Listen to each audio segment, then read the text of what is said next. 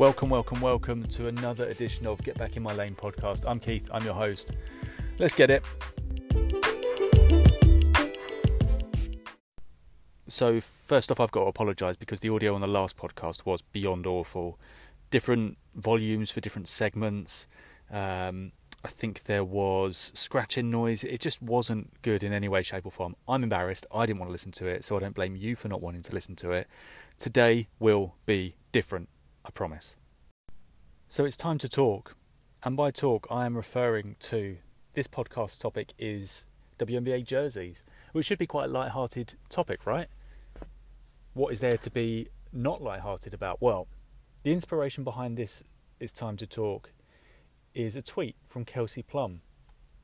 And it was off the back of an original tweet from NBA2K, who posted an image with who's rocking one of our featured WNBA jerseys this season. Kelsey Plum replied to it saying, "Bro, I'm sick of this. Where is the A'ja Wilson jersey?" And when you look at the image, there are 5 jerseys. Candice Parker, Sue Bird, Diana Taurasi, Brianna Stewart and Courtney Vandersloot. 5 WNBA players, all worthy of having their jerseys repped there. But Kelsey Plum brings up a decent point. The MVP and Defensive Player of the Year, and this wasn't a graphic from 6 months ago, not by any stretch. This was days ago from when I'm recording this. So A'ja's been MVP, Defensive Player of the Year, WNBA champion. How is that jersey missing? And so it brings up a number of questions. And the first place that I went to was, well, you know what, I don't know the best sellers for this season. So maybe that was the top 5 selling jerseys. That would make sense, right? NBA2K, who work closely with the NBA and WNBA and obviously have licensing for them, they would know who the top selling jerseys are this year. Now, there doesn't seem to be any reports on who the top jersey sales were for this year. So I thought, okay, so maybe they've just speculated. Popular players, past history, maybe they've just replicated it for this particular graphic. So I went back and I thought, well, you know what, I'll go back to 2019. Let's really see who the top 5 to 7 players were each season for WNBA jersey sales. So if you look in 2019, number 1, Elena Deladon. Number 2, A'ja Wilson. Number 3, Candice Parker. Number 4, Diana Taurasi. Number 5, Sue Bird. Go ahead to 2020. Sue Bird, DT, Candice Parker, Sabrina, Maya Moore, A'ja. 2021, Sabrina, Sue, DT, A'ja, Bree, Candice. Those were the top selling jerseys of previous years. A'ja Wilson is in every single one of those lists. So why not on a NBA 2K graphic? It makes no sense whatsoever. It just doesn't. Can somebody explain to me how the MVP of the league isn't included on that graphic? Now, playing devil's advocate, which I love to do, Sue Bird, Diana Taurasi, of course their jerseys will be repped on there. They were the cover stars of NBA 2K23. And there was obviously some online debate about, should they be doing it? Should it be them? Should there be somebody else? Should it not be Big Seal and Sue, as they're both retiring this year and they've had such impactful careers? I'll come on to that. But that's where we're at with it. A'ja Wilson in 2019, 2020 and 2021 was in the top 5 to 6 sales of jerseys every single year. So it made me think otherwise. It really got me thinking, okay, so if she's clearly been in the top sales every year and her accolades this year were worthy of representing her, why would she not have been included? So I did a little bit of research. There's a fantastic article by I think it's Alex Azzi, is it? It's an NBC article from Alex Azzi, who you can follow on Twitter at Alex Azzi, NBC. And the article's entitled "Don't be misled by the WNBA's top 10 jersey list." So that's a good starting point. So this article is from a year ago, but the most recent stats for popular jerseys is on there. So they also go on to highlight the top, I think it's 10 jersey sales from that year. And the first kind of in bold headline that they've got is "The problem with the WNBA's top 10 jersey list." Now, again, I appreciate the 5 that NBA2K have pumped out there aren't representative of the WNBA, but again, you would imagine, being so closely married to one another, that actually there would be some kind of correlation there. So the problem with the WNBA's top 10 jersey list. The article says there are 144 players in the WNBA, but fewer than 20 currently have ready-to-ship jerseys available in the WNBA's official online store. And of that, of the group of 20, only some players have both youth and adult jerseys versions available for sale. What that means is, if you're looking at any of the 120 plus other players, you're going to have to customise your jersey. Fewer than 20. Even if as a league you think, you know what, we don't want to have everybody available because there might be some costs involved in doing that in terms of production and storage and marketing. Even if you don't do that, could you have the top 5? Could you have the starting 5 from every team? 12 teams, 5 players per team. Could you do that? Could you do the top 3 players from every team? Why not, right? And yet here we are with 20 or roughly 20 players having ready-to-ship jerseys available. Some of the players the article mentions who are not available are Tina Charles, Sylvia Fowles, Jewel Lloyd, and even the AP Player of the Year, Jonquel Jones. Stunning. Absolutely stunning that you'd need to customise a jersey to get the player that you want, even though those players are stars. Incredible. And actually, the almost comical part of it is, as the article mentions, if you're a fan of the Minnesota Lynx, the only player with a ready-to-ship jersey on WNBAstore.com is Maya Moore, who herself hasn't worn a Lynx jersey since 2018. Now, that could be played off as, well, she was the most popular at the time, she's still, the most searched for, whatever it may be, whatever the metric is that they are using, you could justify that in a way. The article also says, if you're a fan of the Seattle Storm, you could spend $99 on a Brianna Stewart jersey that ships out immediately. If you want a Jewel Lloyd jersey, that order is going to cost you $129. So to customise a jersey costs you more, which means that you're then hemmed in to certain players. It just, as a league, that makes no sense. You're actively hampering your product. You're limiting players.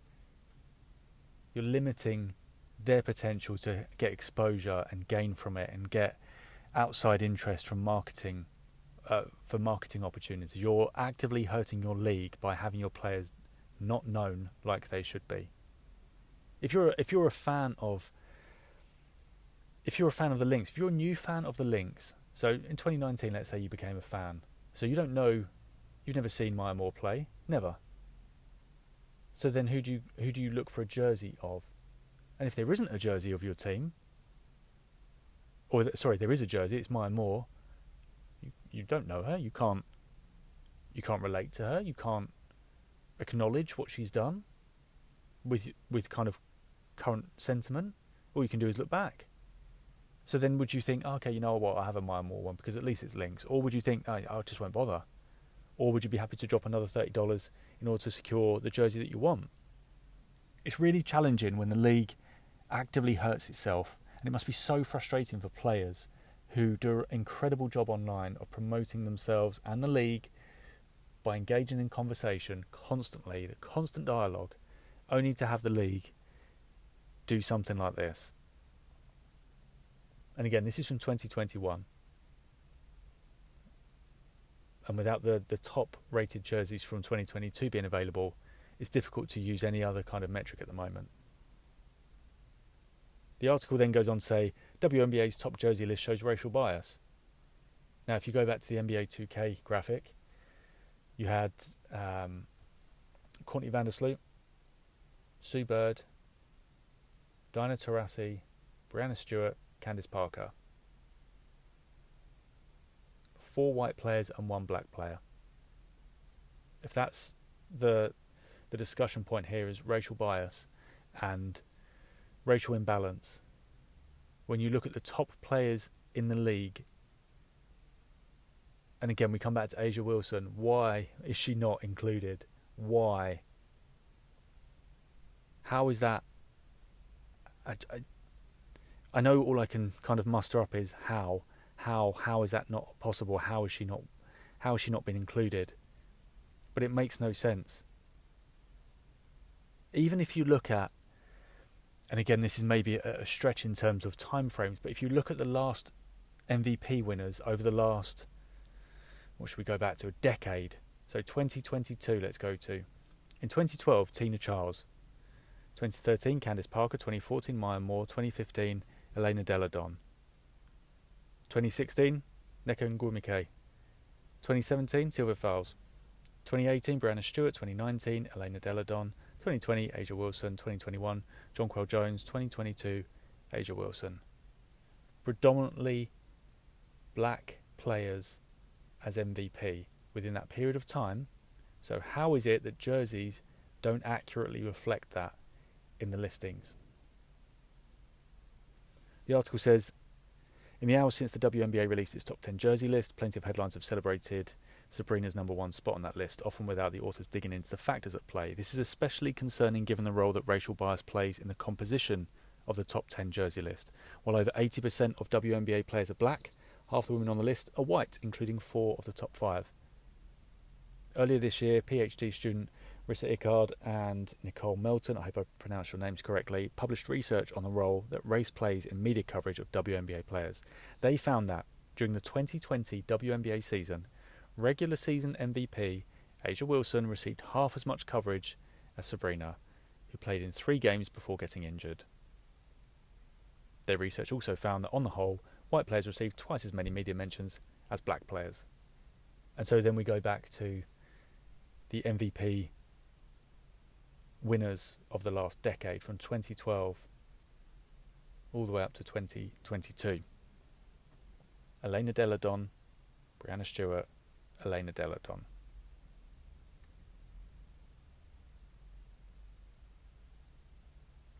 Three out of 11. 3 out of 11. Or if we're going to go for just a straight decade, 3 out of 10. 30%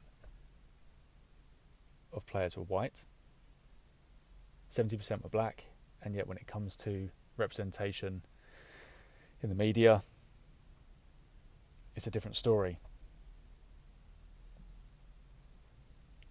The research also, I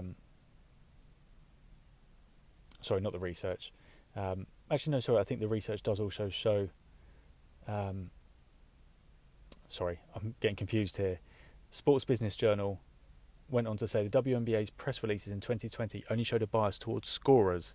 The more a player scored, the more often press releases mentioned them. And that would make sense, right? Every league is attracted to scoring, high numbers. That's why leagues try and make games high scoring regardless of the sport. So that makes complete sense. But it also says the league's leading scorer in 2021, Tina Charles, should have a ready-made jersey available for purchase if that's the case. So let's visit that. If Sabrina was getting twice as many mentions, basically twice as much coverage as Sabrina, A'ja Wilson was getting half as much coverage as Sabrina. And if we're saying that is based predominantly on scoring, let's visit that. So A'ja Wilson has played in the league from 2018 to 2022. And Sabrina has played from 2020 to 2022. So a slightly shorter career. Scoring averages per season. In 2020, Sabrina was 18.3 points per game, and Asia Wilson was 20.5.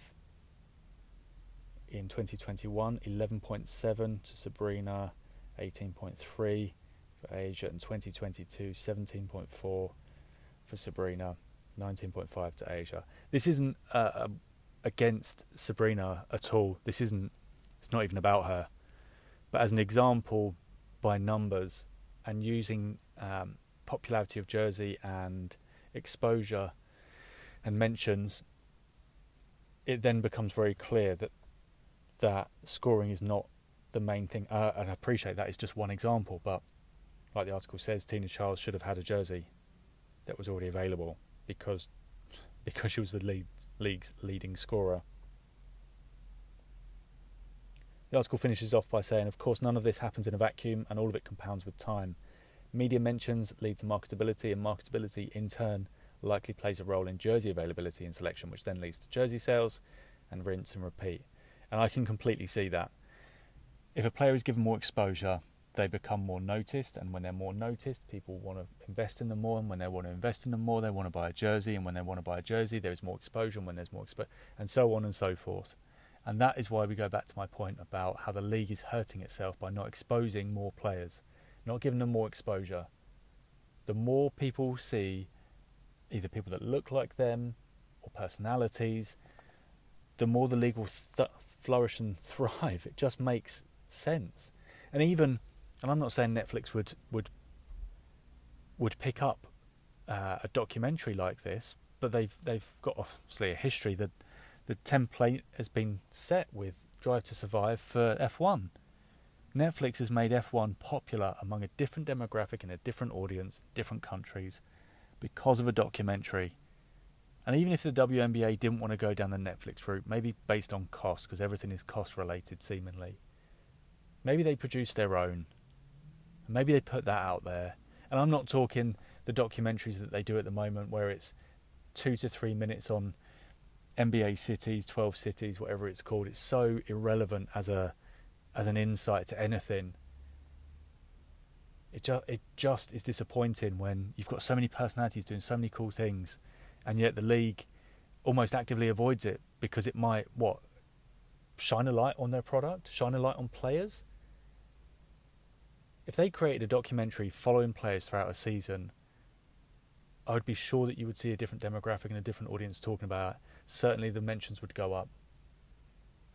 And not that social media is everything, but it's definitely visibility.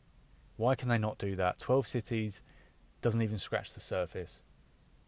It almost does a disservice to what the league actually can produce. It just makes no sense. And if we're talking about exposure, let's go down this route as well. Sylvia Fowles and Sue Bird both retired. And again, this is not about building one person up by knocking somebody else down. It's absolutely not that. Both players had unbelievable careers. Let me just talk about highlights just for a second. Sue Bird, 4-time WNBA champion, 5-time All-First Team, 3-time All-Second Team, 3-time assist leader, 2-time peak performer on the WNBA 10th, 15th, 20th and 25th anniversary teams. Big Sil, 2-time WNBA champion, 2-time Finals MVP, 1-time MVP of the league, 3-time first team, 5-time second team, 4-time defensive player of the year, 8-time all defensive first team, 3-time all defensive second team, 2-time block leader, 3-time rebounding champion, all rookie team and 25th anniversary team. That's just skimming the surface of what both ladies accomplished. Incredible accomplishments. Both should be quite rightly celebrated, and yet it really felt like one of them was not celebrated appropriately, and that it was almost an afterthought, and it was only an afterthought when people started to raise it as a point, and Big Sil has talked about this herself.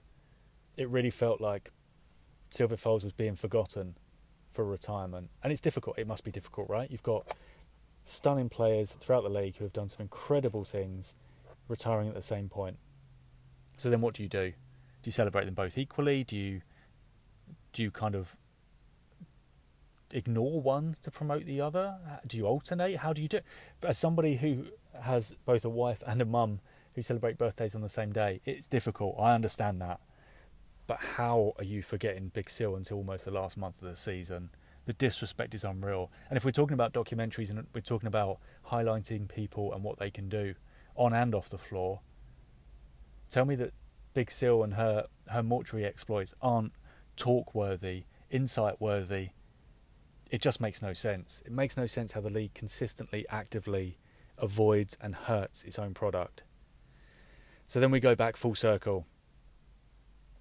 NBA2K and its 5 jerseys that it had listed on the graphic.